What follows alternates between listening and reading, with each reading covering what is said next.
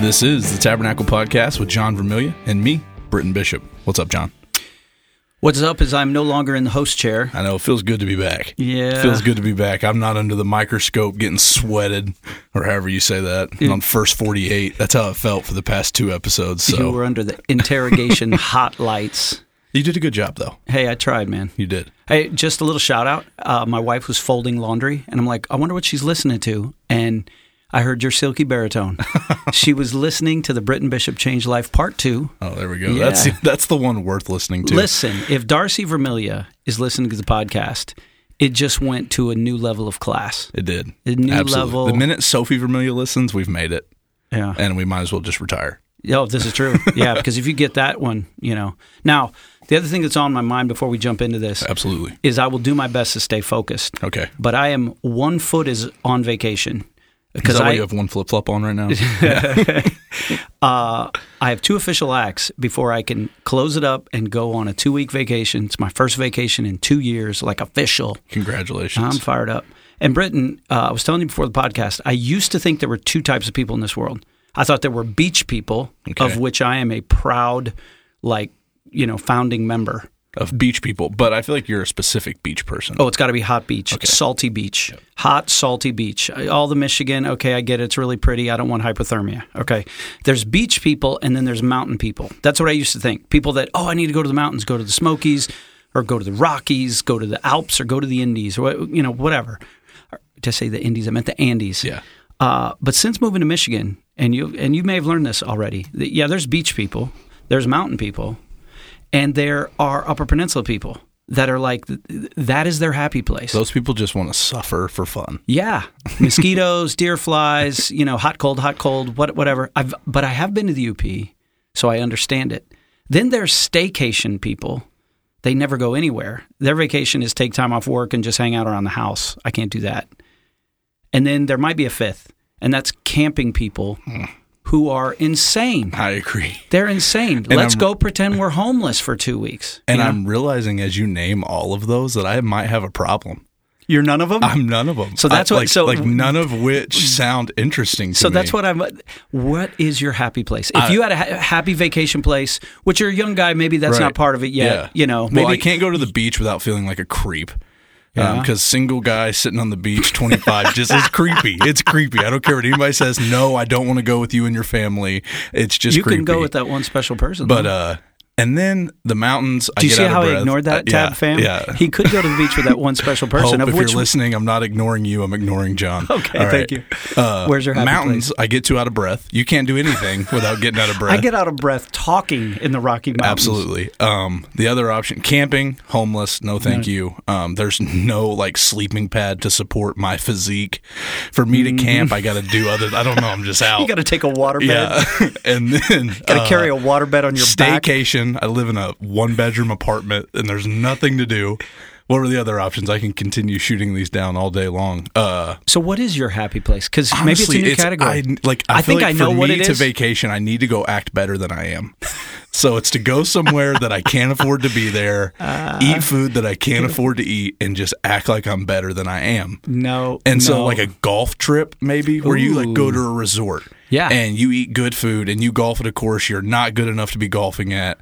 And these people are like, why is this guy here? He hasn't tucked his shirt in 4 days. And it's like, yeah, but I can afford to be here. Or at least you act like it, but you can't. Yeah.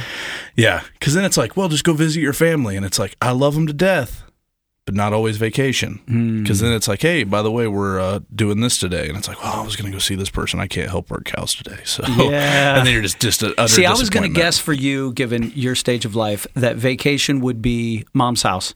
Because mom's cooking, you could chill, you could do whatever, you could be a kid again and just relax. Fun. It is fun going. But I forgot about the cows. Yeah, you might get roped into the cow duty, and we know Britton doesn't like cows. It is fun going and seeing everybody. But I think my parents are coming up and staying at the resort this week at the what's it called, the Grand Traverse Resort or whatever. Yeah. So I get to go play maybe play a round of golf with the bear, do some stuff like that's going to feel more like vacation than anything else. So Tab family, I hope this isn't making you bitter.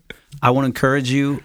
As a pastor at this church, vacations are blessed. They're just a little taste of heaven. Absolutely. They're a taste of heaven. And do you. Yeah. Whatever you want to do. Whatever no you judgment, want to do. But if you go camping for fun, you're a psychopath. Yes.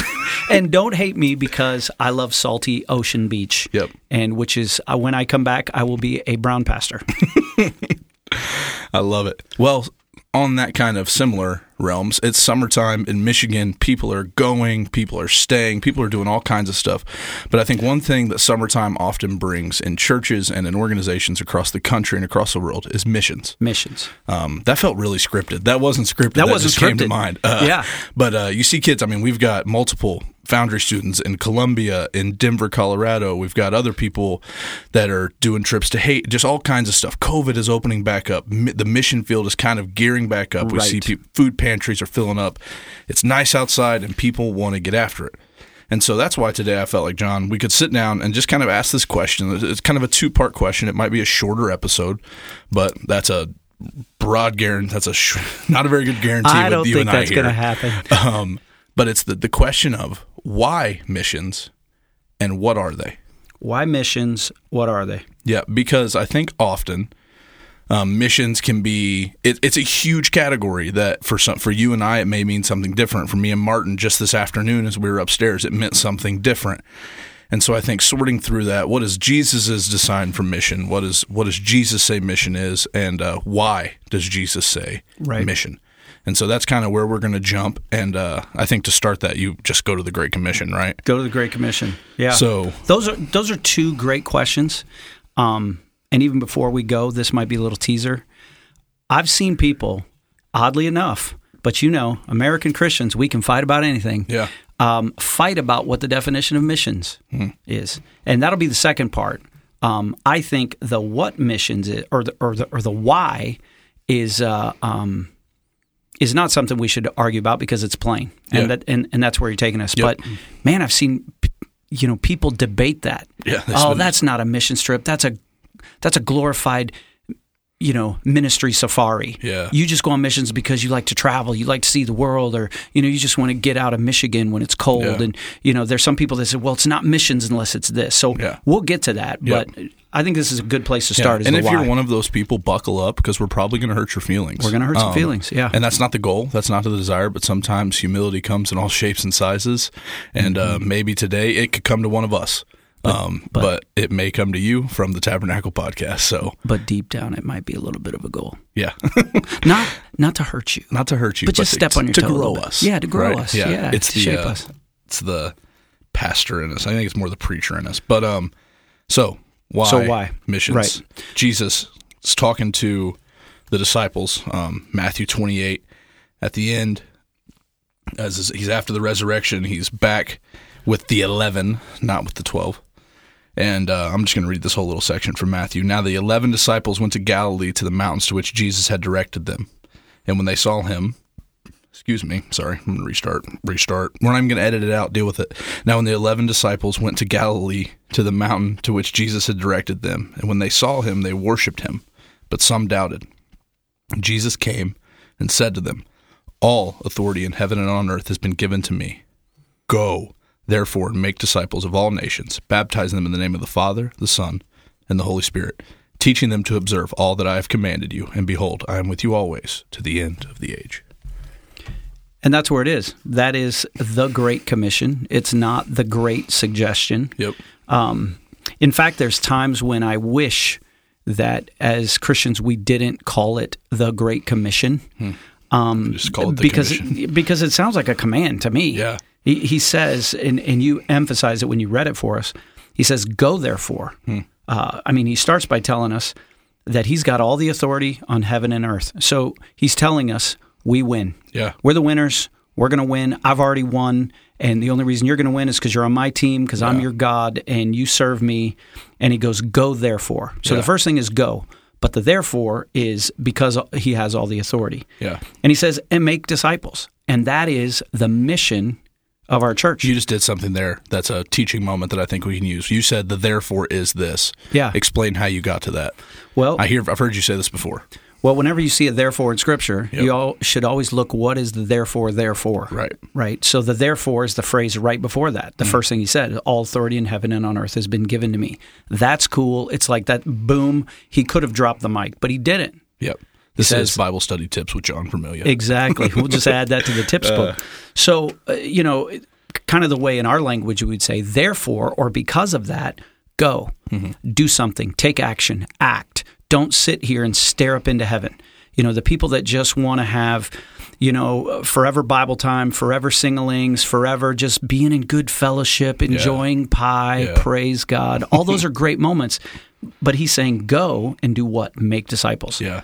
And probably the two most emphatic, if we really boil down everything Jesus told us to do, at our church we talked about, when Jesus was asked what is the greatest commandment, he said to love the Lord your God with heart, soul, mind, and strength, and your neighbor as yourself. Right. And so that's why the first part of our mission is love God and love people. This is who I want you to be and do. Yep. I want you to love me with everything and love others just as much as you love yourself. But it doesn't end there. Here's the make disciples piece. And he says, make disciples of all nations. Yep. Baptizing them in the name of the Father, Son, and the Holy Spirit, teaching them to observe all I've commanded you. So just don't baptize them, teach them, train them, disciple them. And then he tells us he'll be with us to the end of the age. Yeah. But one of the very first problems that we run into, see, this is the why. Yeah. This is the why of missions. Jesus commanded it, so do it. Yep. Do it.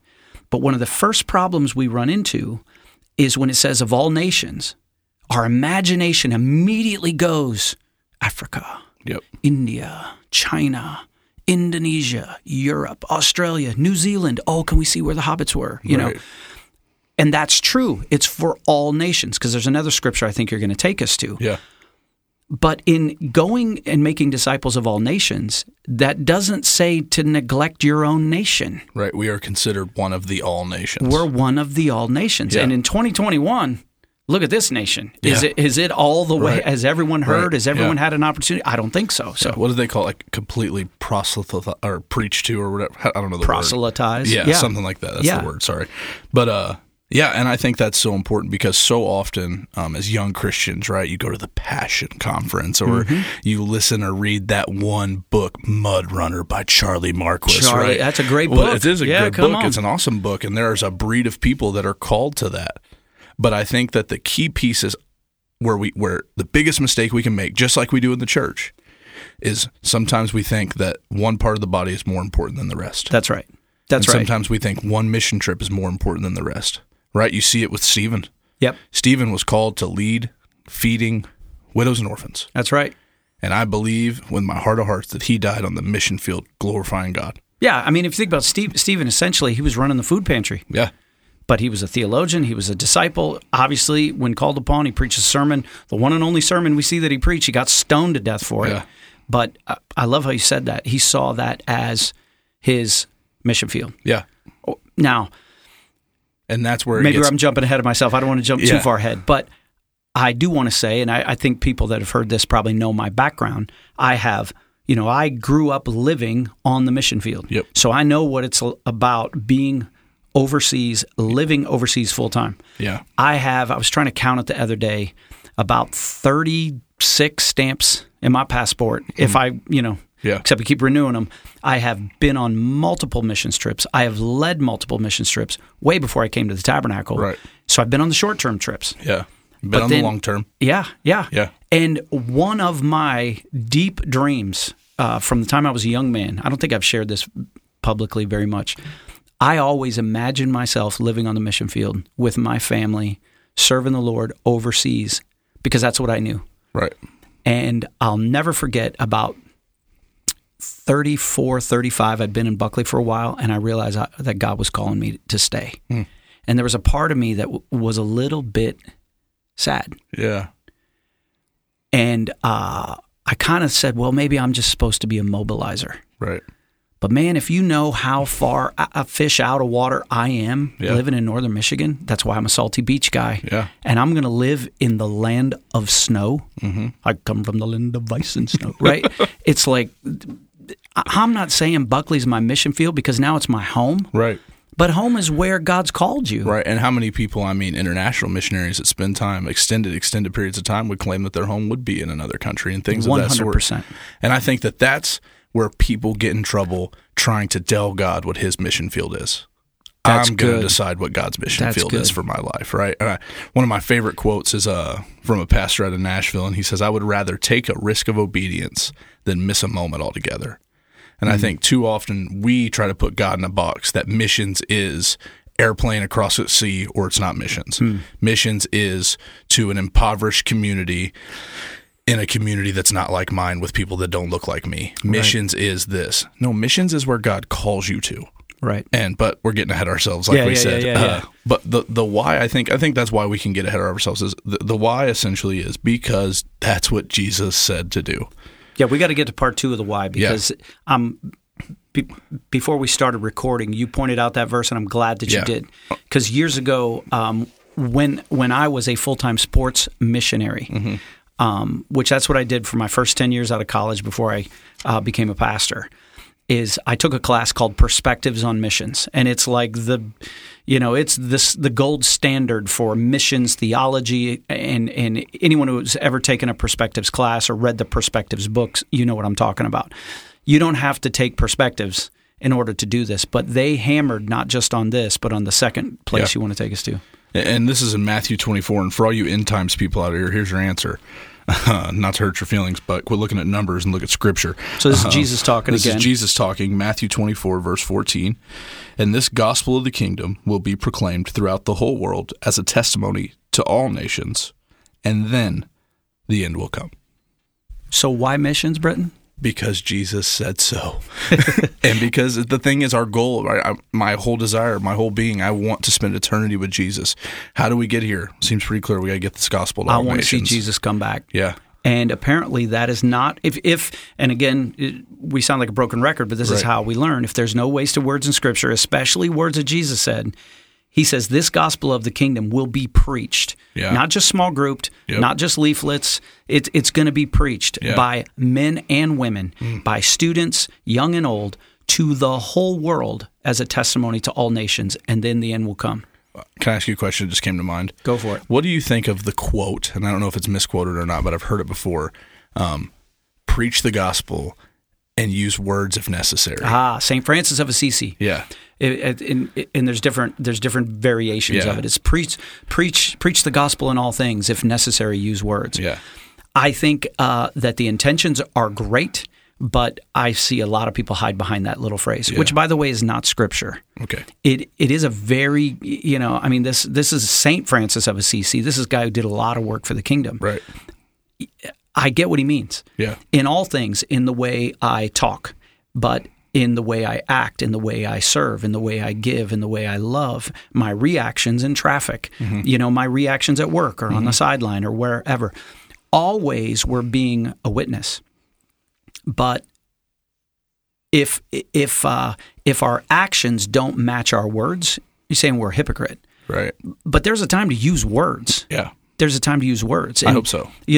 This Matthew 24 verse 14 verse reminds me when I lived in North Carolina, Wycliffe Bible translators had a training center down there. It was called JARS, and it's where a lot of their support people lived and trained.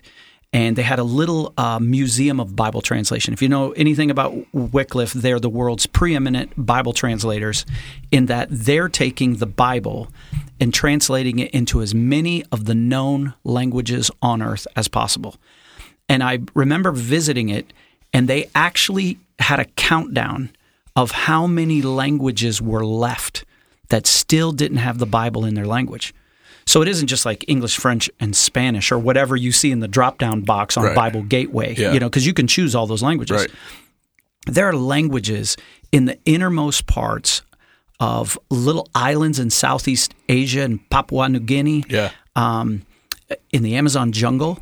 There's still unreached people that don't have a Bible in their language. Right. And so I'm just throwing that out as a perspective. There is a massive group of missionaries worldwide that has taken Matthew 28, take the gospel to all nations, make disciples of all nations, and they've taken this verse right here and based their entire ministry on it. And they are vital to what God is doing. Absolutely. So if I live in the jungle And I haven't even seen someone from Western civilization.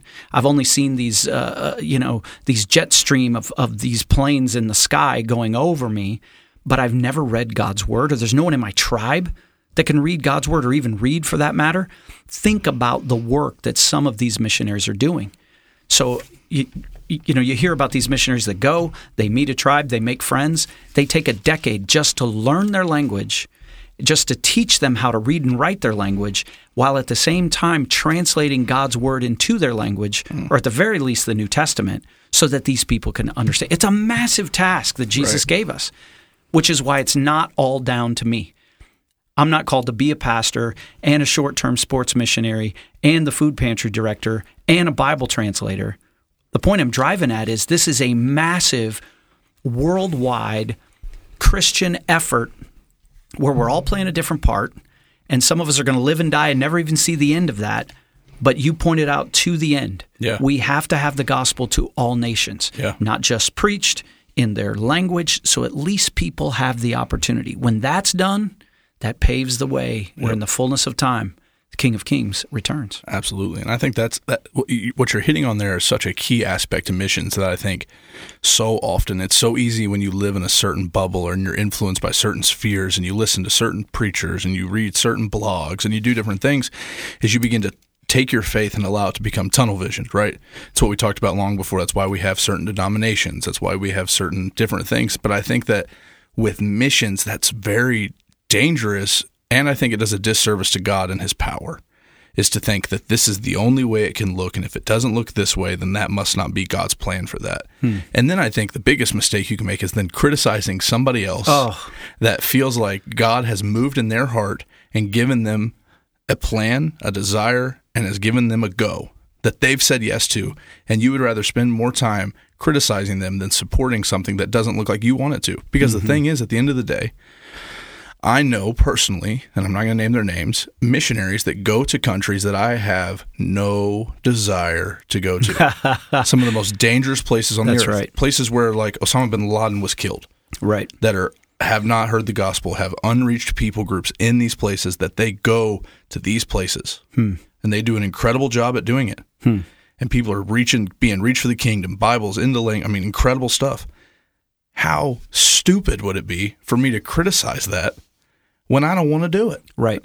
You know what I mean? That's like the quarterback telling the offensive line to block better. Exactly. You come try. You're going to get flattened like a pancake. Yeah. And so I think that's a key piece. And it'd be the same thing as I believe that a part of my living on mission is reaching students and raising up the next generation of laborers to then go to the mission field. But I think that, I think Christians spend a lot of time and a lot of energy saying what's wrong with stuff instead of affirming. Comparing. Yeah. The comparison game. So as an illustrative piece, Darcy and I, when we were first married, before we had children, we felt like God was calling us into full-time missions. And the missions had a lot to do with how we were wired, specifically how I was wired. I was big into soccer. My dream was to play pro soccer. I just played 4 years of college. I was a college soccer coach. And so we joined an organization after much prayer called Missionary Athletes International. And we moved from Indiana, where we just finished college, from the Midwest, where she's close to home, I'm close to my family. We got a huge support network of brothers and sisters. Moved all the way down to North Carolina, Charlotte, North Carolina. It was a huge faith step. We had to raise our own support. After going through the application process and being accepted in the training, raising support was a whole other nightmare. We had to approach people about, listen, God's called us to take soccer or to use soccer to take the gospel to the nations on short-term trips and long-term trips, the whole ball of wax. Huge faith step, especially for my wife. She did not envision living that far from the Midwest and fall leaves and snow and the comforts of what's normal. And people down here have an accent, and it's Charlotte where all the beautiful people are, and we're trying to live there, and we're using it as a base to go all over the world. So we are in Russia the very first year. We took a men's team there, and this was right after the wall came down. And we're working with some Americans who were sports missionaries in Russia. Really cool people, felt called to Russia, Eastern Europe, which is just a really dark, cold, nobody smiles kind of place, right? Mm-hmm. We're in Moscow, playing matches and doing street ministry, and we're just there for 3 weeks. And I'm a full-time staff member. I'm not just a guy on the team. So I'm on the team, but I'm one of the full-time staff. And I'll never forget our counterpart. He was this big, giant, cool guy. Loved Jesus. He was a wrestler. In fact, he'd gone to the Olympics in wrestling, but now he was retired and he was working with Russians and getting into the Sports Institute and helping to bring the gospel to a place that had been locked down from the gospel forever. And at the end of that trip, I'll never forget a conversation that he had with my wife and I in a restaurant in Moscow. And it was just a throwaway comment. And he said, man, it's really good to see a young couple like you that are giving your life to missions, particularly sports missions. And then he said these words. He said, whenever you're ready to become a real missionary, let me know. I'd love to have you here in Russia with us on a real mission field. You can start the soccer arm. And that was so defeating. Yeah. I mean, especially for my wife. In fact, if my wife hears this, she'll remember that moment. Yeah. She was angry because in him trying to invite us, he was actually saying, what you're doing is missions light. What I'm doing, because I've moved here and I live here and I've been here for years. I was here before the wall came down. I'm a real missionary. Yeah. And that is perfectly, or that's a perfect example of what you're talking about. We do that all the time. Yeah. And it's comparison. It comes out of pride. It doesn't value different calls and, different family situations. And not to mention the fact when God tells you to go somewhere, you do what God says, not what the image of what you think it should look like. Yeah.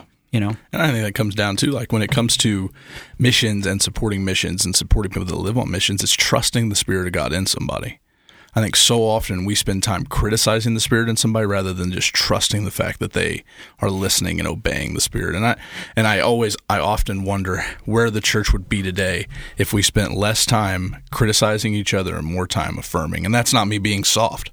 That's not me thinking that we don't need to call out things that are wrong in theology or that we need to, that I think those are all valuable things. But I think too often we spend time calling out things that really don't matter. Right. And it boils down to pride. It boils down to their own insecurity and different things of that sort. But I don't know, when you look at missions holistically, I think this desire is to see people come to Jesus. Yep. And instead it's became this contest of I'm more impressive or I'm doing more. And I don't think that was that's never anybody's heart when they get into it. No. Right. When he went to, I don't want to make this about him. But when you think about people going into the mission field, it's usually because they heard God's voice in a really cool way, had a specific call placed on their life, and it took a huge step of faith to get there. And so what do you think happens? Is it just so much time in and they've stopped feeding themselves? Or what, like when people get to that place of comparison, because I don't think that's ever been the heart when somebody gets into the mission field. But then you find, and I've met a lot of people who are like this, there's like bitterness in the mission. Like, I don't know if that makes sense. Yeah. I think for one reason, particularly for those that go overseas, is that is hard. Yeah. That is now, to be an intentional, I'm going to pull it back to this, is one of the values of our church is that everyone, wherever you are, whatever you're doing, be a domino. Yep. So you could make a case that you could be a missionary on your basketball team. Mm-hmm. You could be a missionary at your school or at your job or in your neighborhood. And I wish more Christians would have that mentality. Yeah. In fact, I was telling you before we started today, there's one little thing that is like so Christian ghetto, that for anyone who's been around church for a while, you probably have seen this. And it's the one piece of the Christian ghetto that I would love to bring to the facilities at our church, both at T77, at T2 here in Buckley, and any other place that God leads us to bring a campus, is I've been in churches before, is where as you're walking out the door, above the door, there's these words painted above the door. There'll be a sign above the door, and it simply says, "You are now entering your mission field." I love that. We could tab it and just put above our door, "Stand by to get some." Stand by to get some. or you had an alternative. What if every time you walked out of church, the sign said, "Friends don't let their friends go to hell." Friends don't let friends go to hell, right? So this is all a part of all of us living as dominoes. Yeah. But to your question, I think sometimes, One is pride. I mean, it's got to be pride. Yeah. And so where does the pride come from? For sometimes people that have been living overseas for a long time, that is hard. You're away from family. It's difficult. I read this thing one time that said, and I don't remember the exact study that they used to measure this, but they were talking about the stress of everyday living. Mm-hmm. And there was a scale of about 1 to 10. And it said most of us, the stress of everyday living, you're about a 3 or a 4.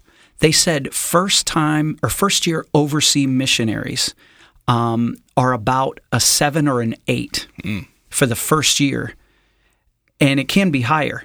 But then after you've lived there for a while, that stress level falls down to about a 6. And they say anything over 3 long term does damage to you. It traumatizes you. So, if you're not that's a lot, And in fact, the light of this study was talking about the last year living under COVID. Yeah. It said all of America was at a 7, at the very least at a 7, except for me. I was at a 2 because I love quarantine. It was so good, right? But we've just experienced a year of that kind of stress. Now imagine that kind of stress, COVID, in another country, different language, different culture, far away from home. We're just getting groceries is a chore. Yeah. Or I'm not going to say their names, but we have missionaries that we are their home church. Yeah. And when they come home from the country of which I can't name, he talks about having to change his route to work every day because he's on a hit list. Yeah. He's on a hit list, having to move his house. So I think when all that difficulty piles up, then we start, just like we covered on this podcast, we become like Peter. Yeah. In our hearts, we become like Peter in John 21. What about that? Yeah, when Jesus said, hey, you're going to die for me. And he looked at John and he goes, well, what about him? And remember Jesus' answer. Yeah. He said, what is that to you if I want him to live till I come back? You follow me. And if more, and we didn't plan that either, by the way. Right. and if more of us would just live that way, yeah. Some people's mission field is going to be overseas, and I honor that because I know how difficult it is. And I'm not trying to break my arm, pat my own back, but I'm going to tell you, when I realized God was going to plant me in northern Michigan and this was going to be my quote-unquote mission field, I shed tears. Yeah. And then I got after embracing the culture, embracing this community. And just so you know, Tab fam, I'm going on vacation, but this is my home. This is my home until God calls me home, or he calls me to another home. But this is my home. Yeah. And that's good. And I think too of like the text in Romans where it talks about how will they go, or how will they know unless somebody preach? How will they preach unless somebody sends them? Gotta have both. Yeah. And I think that there's just, it's so much bigger than what we've made it. It's so much bigger than, like for us at the Tabernacle, right? We are a church that feels specifically called to Haiti. That's a community we called to pour back into, to do things in, that we've sent people to, that we've seen those mission trips create more ministry in our church. It's been incredible. And those things, like for us to think that missions only happens in that scale, right? And to think that the only way you can grow is to go on a mission trip to Haiti with the Tabernacle team. And then like my own dad has like have conversations with me about like, he's like, yeah, I feel called to be a sender. And it's like, how much of that is living missionally? To support, that's good. To support people that are going to, a part of being on mission is supporting the mission. And we have an incredible prayer ministry here at the Tab that our Manistee specifically, when I feel called out to do some of the things I feel called to do and traveling and speaking or going to different places, we have an incredible ministry that lives on mission with me in the way that they pray while I'm gone. Right. And shout out Vivian Kessler. I don't know if you're listening. I know you don't want the glory, but shout out. But like she's a sender, you're saying. Yeah, so there's people that send, there's people that go, and all that. Yeah, so but break it down. And a sender can be someone that supports missions financially. Mm-hmm. A sender can be someone that supports missions with prayer. A sender, man, I remember living on the mission field, and there were senders that we never met.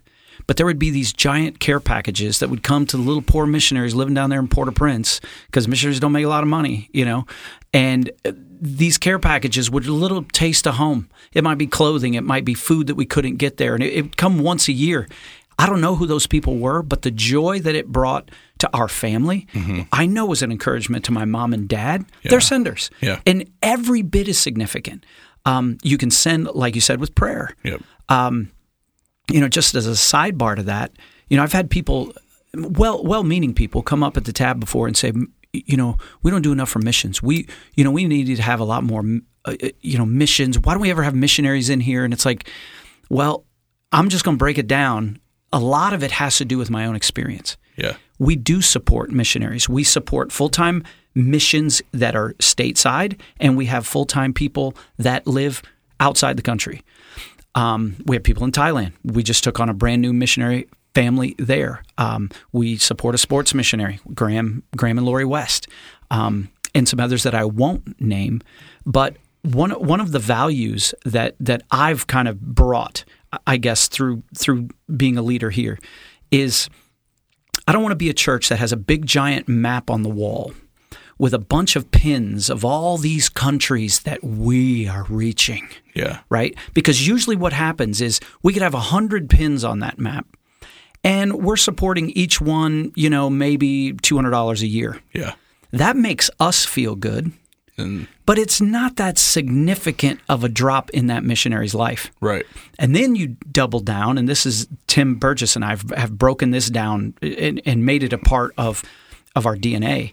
Then those missionaries, when they come home for vacation, when they come home to do some more support raising, if they have to visit 100 churches that support them at $200 a month, they're wasting all their time.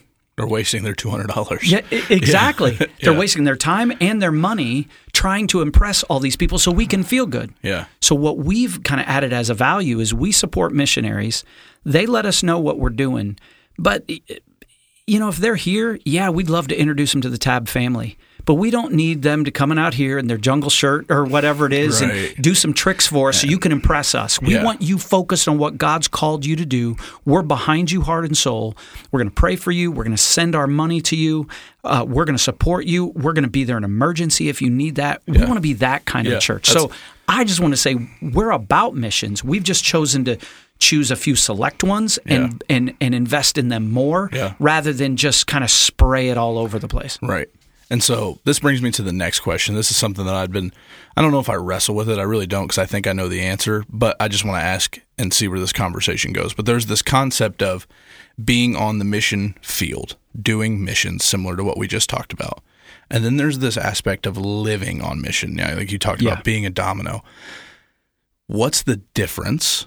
Because I don't think that they're exactly the same. Like we talked about this earlier, and this is not meant to offend anybody at all. I believe that there's fruit in all of this, but there's a place where people choose complacency and comfort, and I'm going to serve in this specific ministry that I've chose on the days that I choose, when I choose, and how I choose. Ooh, that hurt.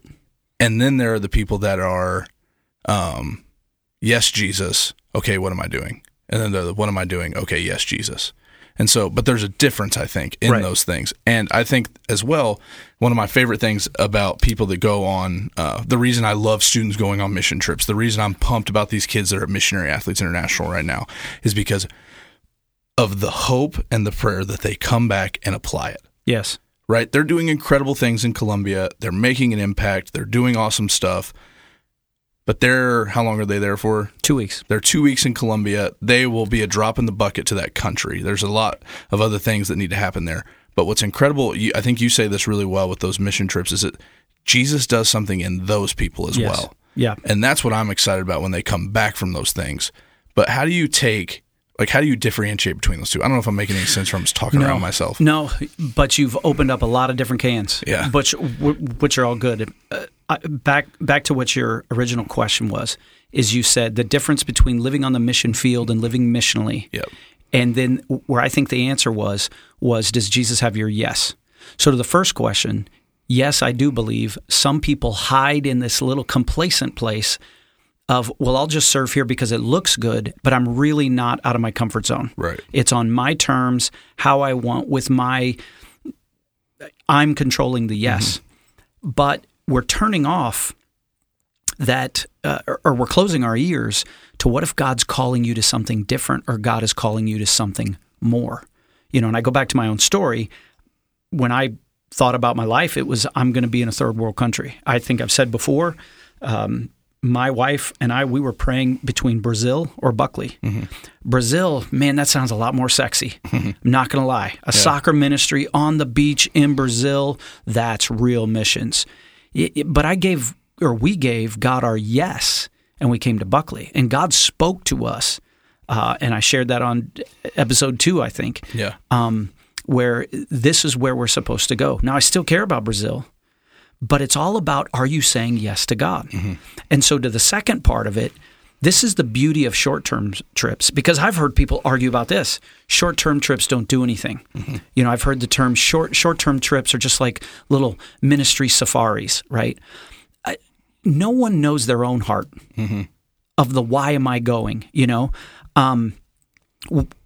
a lot of our fears. The other classic Christian ghetto thing is, I'd say yes to God, but I'm afraid He's going to call me to be a doctor in the darkest parts of Africa. And I hate spiders and I hate science.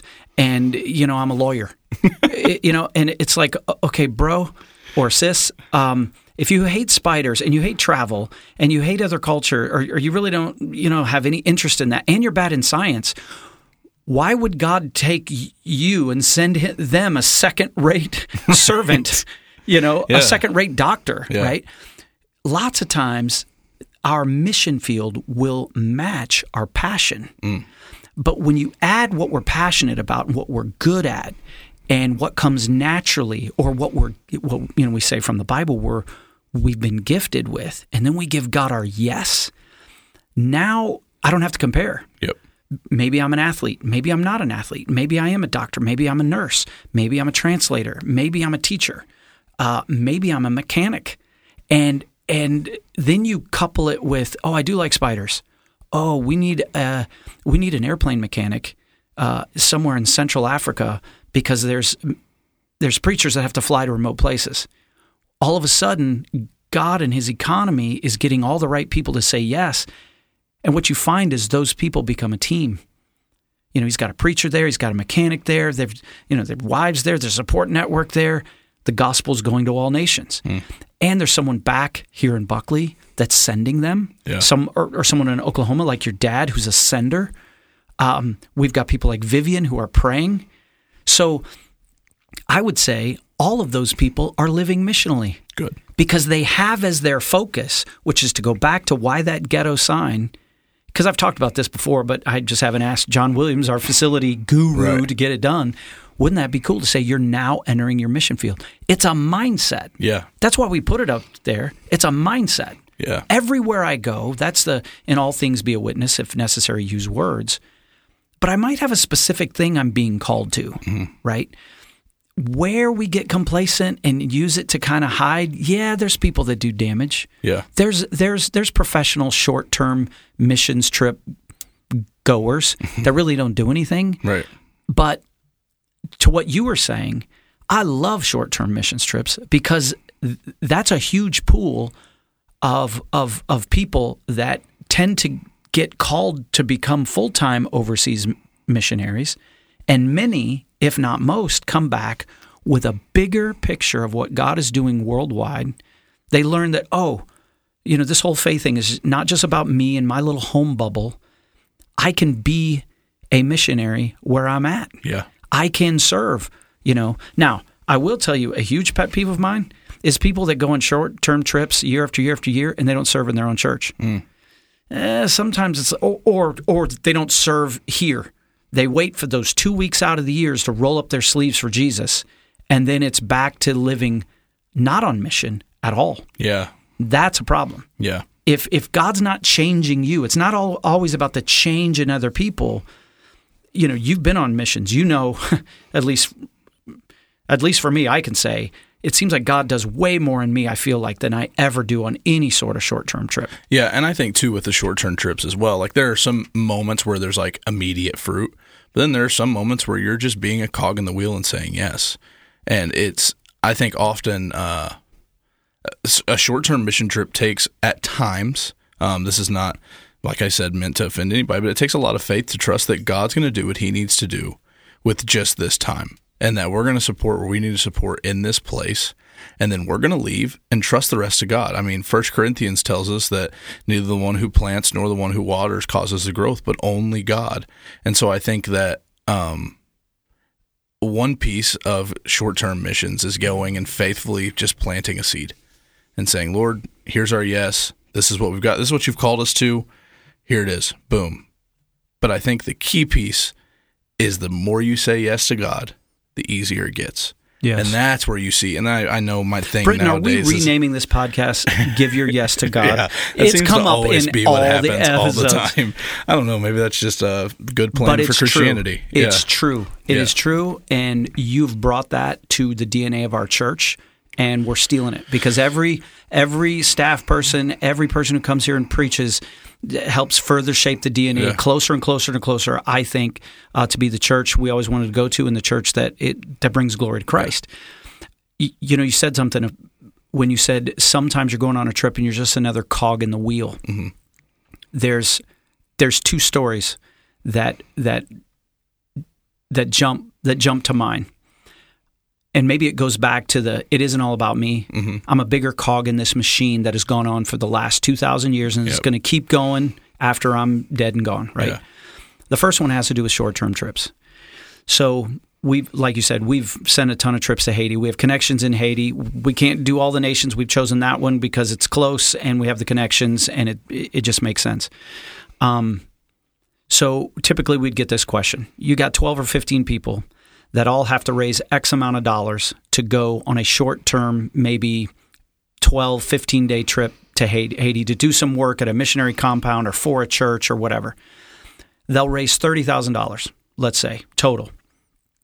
They're sending letters, they're doing canned drives and bake sales. So they got $30,000. And some of that money is their airfare. Some of that money is their room and board. Some of their money, they use what we call project money.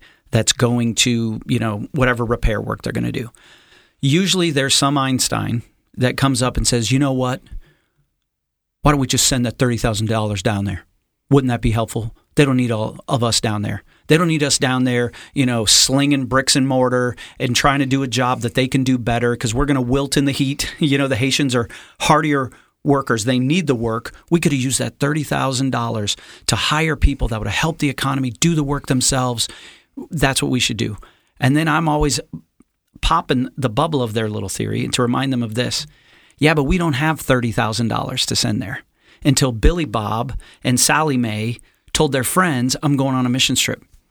The only reason we got that $30,000 was because you're going to carry it down there because you're a representative and there's something in us, especially Christians, that we know this is what we're supposed to do. Furthermore, we don't get to be eyeball to eyeball with those people and get out of our comfort zone because, as we've already said, sometimes it's not the work you're doing there. Sometimes it's the work God is doing in you.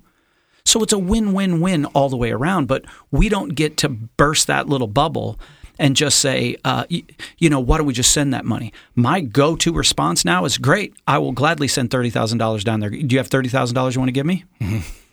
And that usually ends the conversation because that's my guy. Yeah, and I think, too, that... But that's just a cog, right? That's a cog in the wheel, And I think, too, that there is something to be said about the word go. Go. Go. And I love in Romans, I don't know where it is, how beautiful are the feet of those who bring good news. Yeah. And I texted that to my Sophie right before she went to Columbia. That's awesome. Yeah. Yeah. And I think that there's something to that. I have a friend that tells an incredible story of they were in Papua New Guinea and their translator didn't wear shoes. And he said that he'd read that verse multiple times as he was preparing for the trip, right? He had some people texted to him. He had some different things. But as they're traveling around this country doing different things, preaching, reaching this tribe and all this stuff, this guy doesn't wear shoes the whole entire time, through the jungle, all this stuff. And he said every night they'd sit down around the fire and he'd have his feet up, and they were just the nastiest. I mean, caked in mud and dried blood, and he didn't have any toenails or anything like that. And he just worn these things down and beat them to death. And he said, and that was the first moment that I knew what the feet looked like. He's like, it wasn't glamorous. It wasn't pretty. It wasn't ideal. But those were the feet. So think about all the feet of all the cogs. Yeah. all the cogs in the machine. Yeah. So another example, here was a second one I was thinking of about we're just a cog in the machine.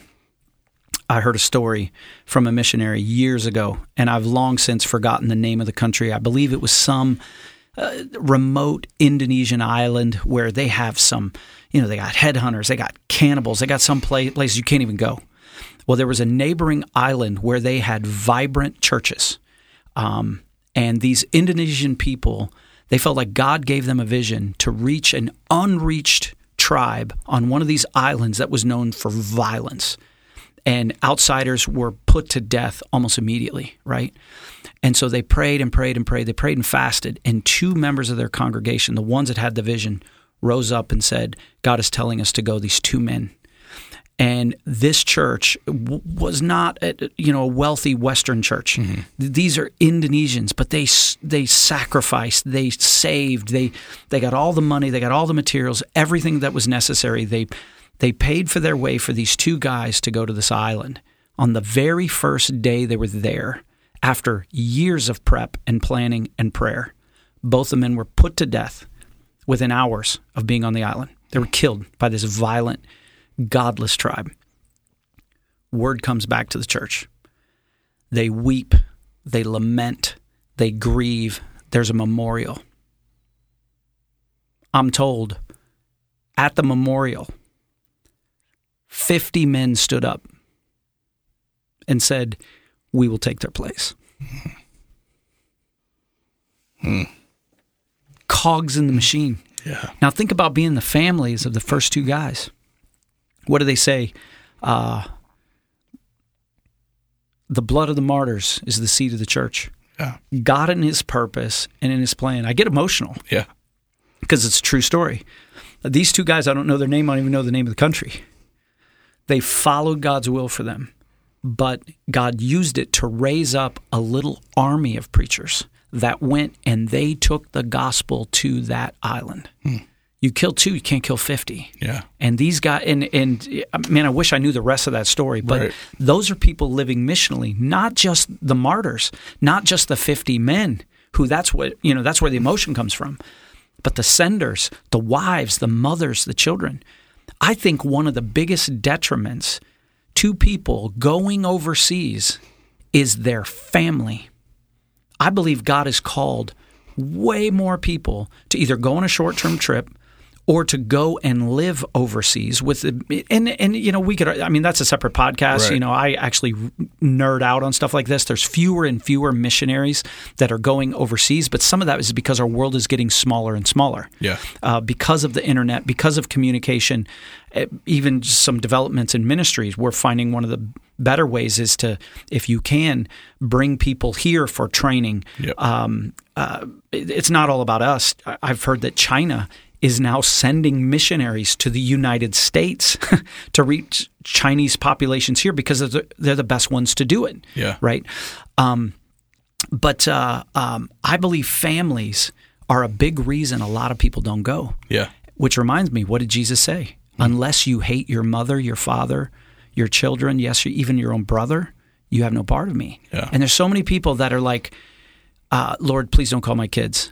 Or they're like, oh, I can't believe that you're going to go and do that and endanger your kids. My biggest dream was for my kids to actually grow up in a third world country. Yeah. Instead, I'm in second world Buckley. Yeah.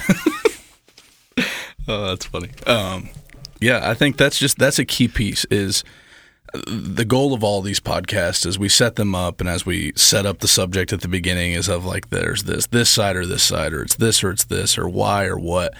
And I think what it boils down to, church, to the Tab podcast family, is the simplicity that we've been called to. And it's just faithfulness. It's why do we go? Because Jesus said so. Right. And that's not a cop-out. You want to get into theology, you want to dig in as deep as you want, and I think at the end you'll find, oh, Jesus said so. That's why we go. That's why Stephen died. That's why Peter was crucified upside down. That's why Peter went through what he went through. That's why all these things happened, because Jesus said so. And I think that the key piece to living missionally is it can't be because anybody else said so. Yeah. If somebody wants to live missionally, it can't be a sermon they heard at the Tab that Johnny V preached the paint off the walls, and that's why they go. I think that Jesus will use us as mouthpieces, but it's the Spirit of God that connects with people in those moments, and that's what sustains you in your going. I think that's the key piece to living missionally, the why, the what, and now the how. How do I go? Say yes, but don't say yes to a program. Don't say yes to a ministry. Don't say yes to a church. Say yes to Jesus. Right. That's the key, because I think that at a certain point, like even whenever we go back to like those people that find themselves stressed and bitter and struggling because they've said yes to their version. And I would question, when's the last time that person really dug in and got back to their yes with Jesus? Because that's what fuels you. That's what keeps you going. And I think that when I think of us going missionally, when we think of our students coming back and living missionally, it's Missionary Athletes International isn't happening at Buckley High School this year. And if those kids listen to this podcast, here you go. Here's your challenge. But Jesus didn't change. The Jesus that you're encountering in Columbia, the Jesus that you've encountered in Haiti, the Jesus that you encountered at the Tab one weekend when Victoria melted your face and you started crying. Face melting. That Jesus doesn't change. Circumstances change. Environments change.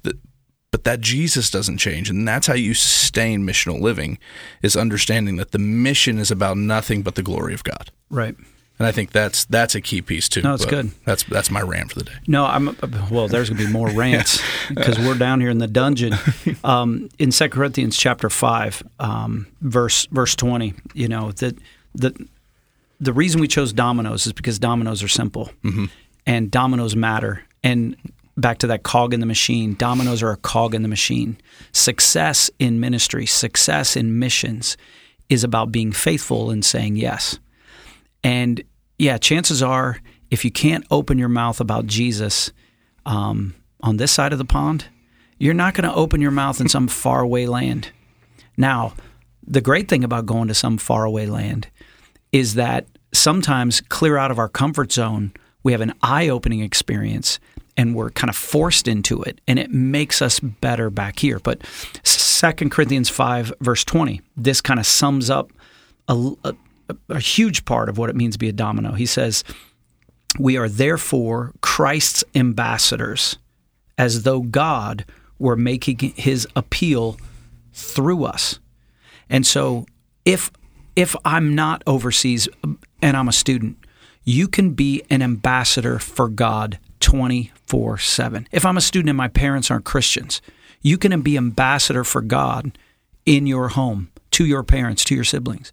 If you are on a job site, if you are unemployed, if you are, going to the Cherry Festival, if you're a stay-at-home mom in your neighborhood as a parent. If you're going to the Cherry Festival, you're a psycho. It's going to be insane.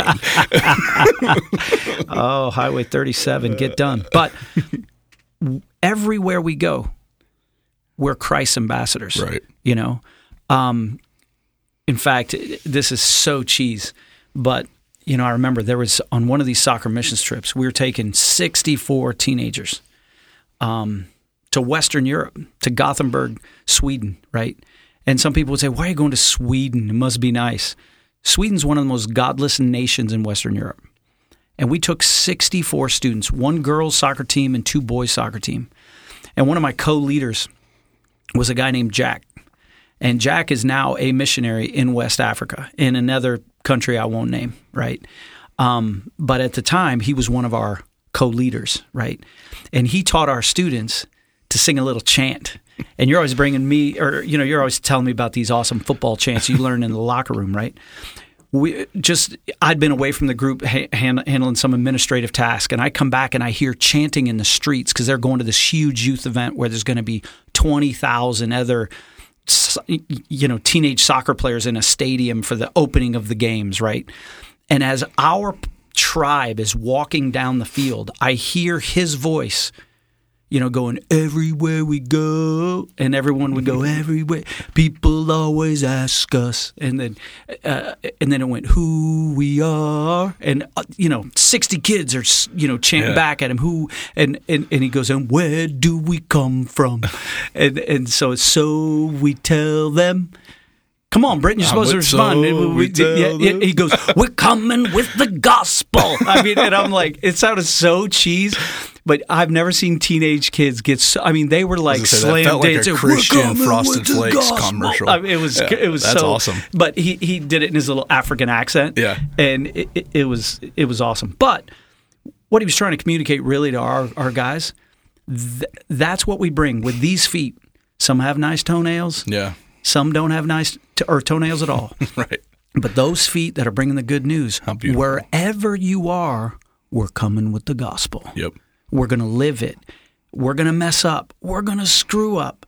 Back to John 21, I'm so glad that Peter was the one we hear so much about. Because Peter, even after that moment, kept screwing up. Yep. Because that's another thing that holds people back from living missionally is, and we've talked about this before, I'm just so imperfect. Shame. I'm a sinner. God is not a God of shame. From the pit of hell. Yeah. What can you do? Yeah. What can you do? And as soon as you get over yourself, stop trying to be perfect. Jesus was perfect enough. Yeah. Right? You give him your yes wherever you are. If you got to use words like you and I do, or if you can do it some other place, or some other method. I love one of my favorite quotes is.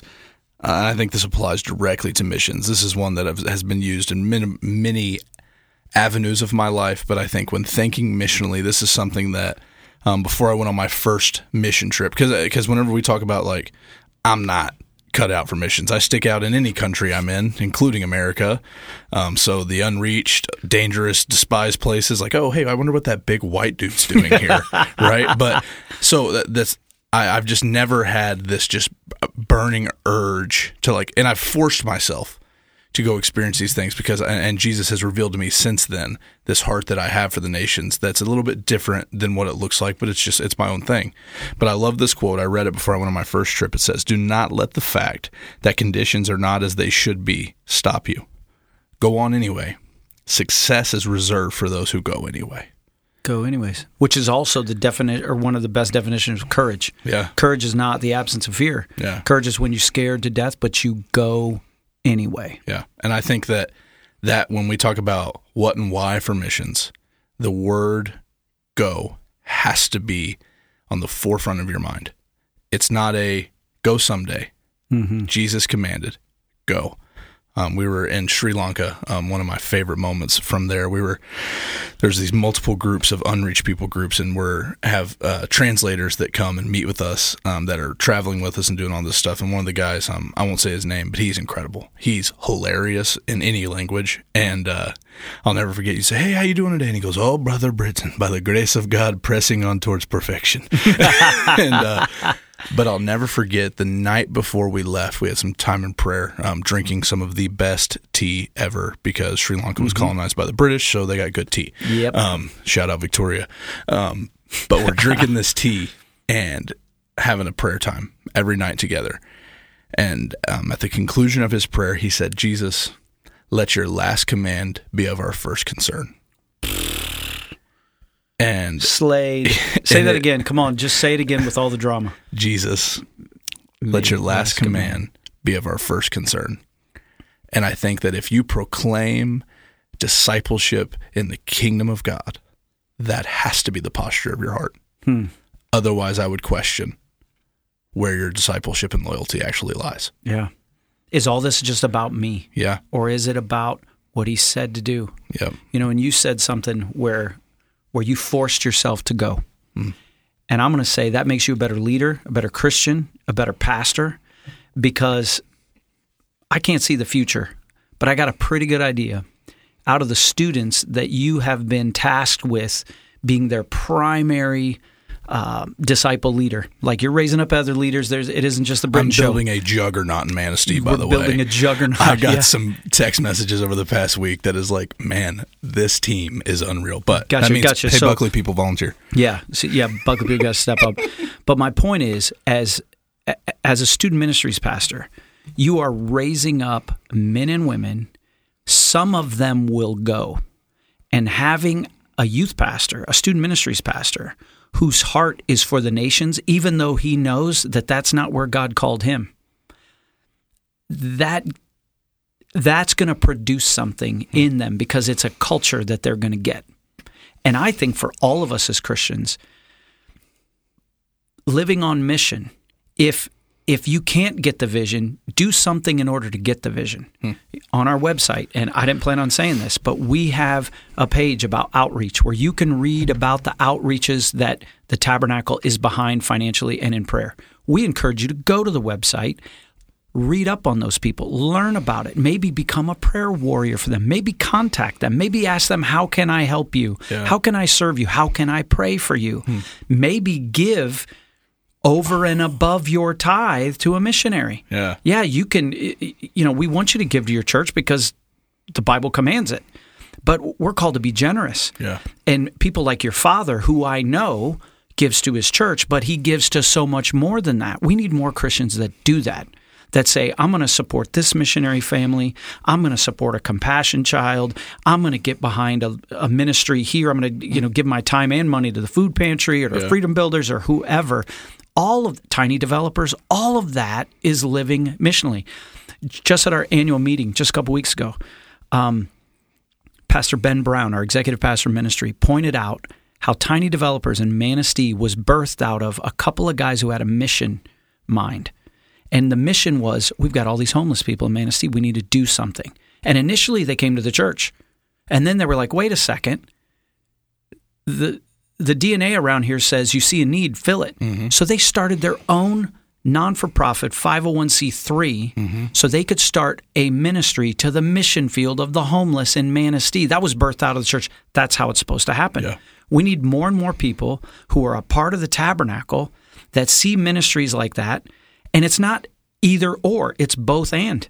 Serve here and serve with them. Give here and give with them. Yeah. And to others as God leads you. Absolutely.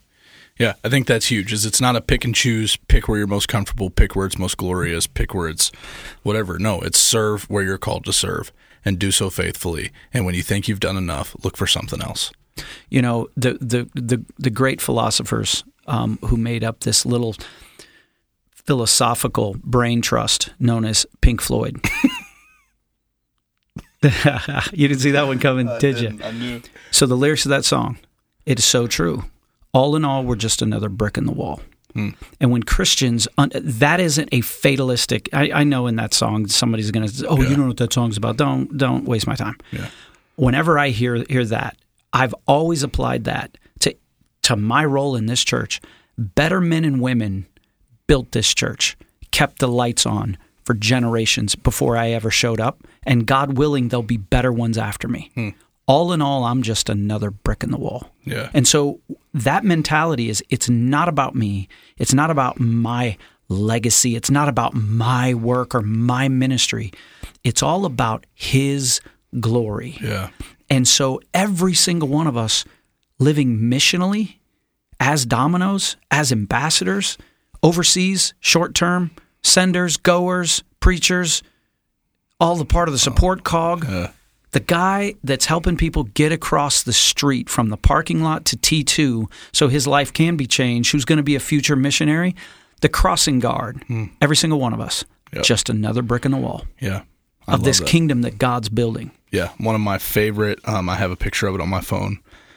I'll probably cry in the next few moments thinking about it. This is going to be awkward. Yeah, it will be. But in 8th grade, we just got done with my changed life story. Jesus showed up in my life, and but I was messaging who was the youth pastor at Harbor Church at that time, and I said, hey, sorry I couldn't make it to the meeting. Not sure if my family can afford it this year. What do I need to go to camp? He sent back, just bring me your paperwork and we'll take care of it. Do you think you'll have money for the way down to eat McDonald's or something like that? And then I made this picture out of it. And for those of you that can't see it, it's the message that I sent him in 8th grade, and you guys all heard my story. And then the next one is me standing on a stage holding a Bible at the camp that I got to go to. You were a scholarship kid. A scholarship kid. And what is it, a decade later, you're preaching there? And all because somebody was faithful to their yes of saying, I don't even know who this money's going to, but I'm going to trust the fact that God's going to use it. Wow. I'm going to trust the fact that God's going to use it. You might have to put that picture in the show notes. We might have to. But it's just the faithfulness of the saints. And I think that missionally, just keep saying yes and trust that God's going to do what he needs to do with it. And, and go. Keep going. When you think you've gone far enough, go again. And just see what God does with it. And just go. Yeah, exactly. So, Tab family, man, thank you guys. John, thanks for jumping in on this episode. I know we planned it days in advance. Yeah, right. And by the way, this isn't the end, don't beat all missions. No, not at all. We could do another whole thing on a variety of these topics that we just nailed just a little bit. We could do episodes on long-term mission trips. We could do an episode on short-term mission trips. We could do an episode on the 1040 window. We could do an episode on getting back to Jerusalem. We could do episodes all day long, but I think that the goal of the Tabernacle podcast isn't to give you every answer you've ever wanted, but it's to stoke you to go look for more. And so my challenge, Blake Bishop, for you as listeners is, what's God calling you to missionally? You know, Blake's a whole lot of talk, but I haven't seen him in Michigan yet. I know it because we canceled this. She's supposed to be here this week, but there's going to be too many people. I don't know who this Blake character is, but I challenge you as a 5'10", 190-ish, 51-year-old grandfather. I want to see the whites of your eyes. Until then, you're just an Oklahoma bag of wind. Hey, he's like Bigfoot. Oh, man. We heard of him, but no. But to those people out there, spend some time asking God, where's my go? For some of you, maybe that means serving in your local church for the first time. For some of you, maybe that means serving in your local church since the first time since COVID. For some of you, maybe that means signing up for the short-term mission trip. For some of you that have done all those things, it's saying yes to the ministry he's calling you to next. I don't know what it is, nor do I want to tell you what it is, but I can tell you that God is faithful to answer when you ask with the goal to glorify him. As you draw near to him, he will draw near to you. And so let that be your approach in missions. Draw near to God and let him be the one that tells you where to go. Amen. So, John, thanks, man. You can put both flip-flops on now. Yeah. It's time to I'm headed to the beach. To the beach and eat some food. And until next time, Tab family, don't forget, subscribe. If you're already subscribed, unsubscribe, subscribe. And just so you know, I don't ask you to do things that I don't do. I did it today. I unsubscribed and subscribed on the podcast. Rate 5 stars. More importantly than any of that, if you see a post on Facebook, share it. Share it on the socials. Share it specifically. Yeah. Get the word out that God is doing something and that people need to hear about it. We're not the one-stop shop, but we're one of the stops, so we might as well share it. You know, we could be Christ ambassadors. All those Facebook warriors, you know who you are. Yeah. You're on the Buckley chatter page. You're on the whatever Manistee chatter page. You could be an ambassador there. Share the podcast. Yeah, Carhartt, you could be an ambassador. Where's Carhartt by at? Providing clothing for the Tabernacle podcast. I heard a rumor, by the way, that we may have picked up a sponsor. Almost, but it was out of bitterness, I think. It was a bitterness one? I think you made them so mad that they were willing to sponsor us. We all know that pie is superior to cake. However, there's a rumor that Tracy Kalita of Trace Cakes might pick up a podcast sponsorship. I'm going to need some product first. I'm going to need to sample some product first. Trace Cakes might become a sponsor of the podcast just to stick it to me. Hey, but I'm in. I'm in. Britton's down. Yeah. But until next time, Tab family, this is John and Britton signing off.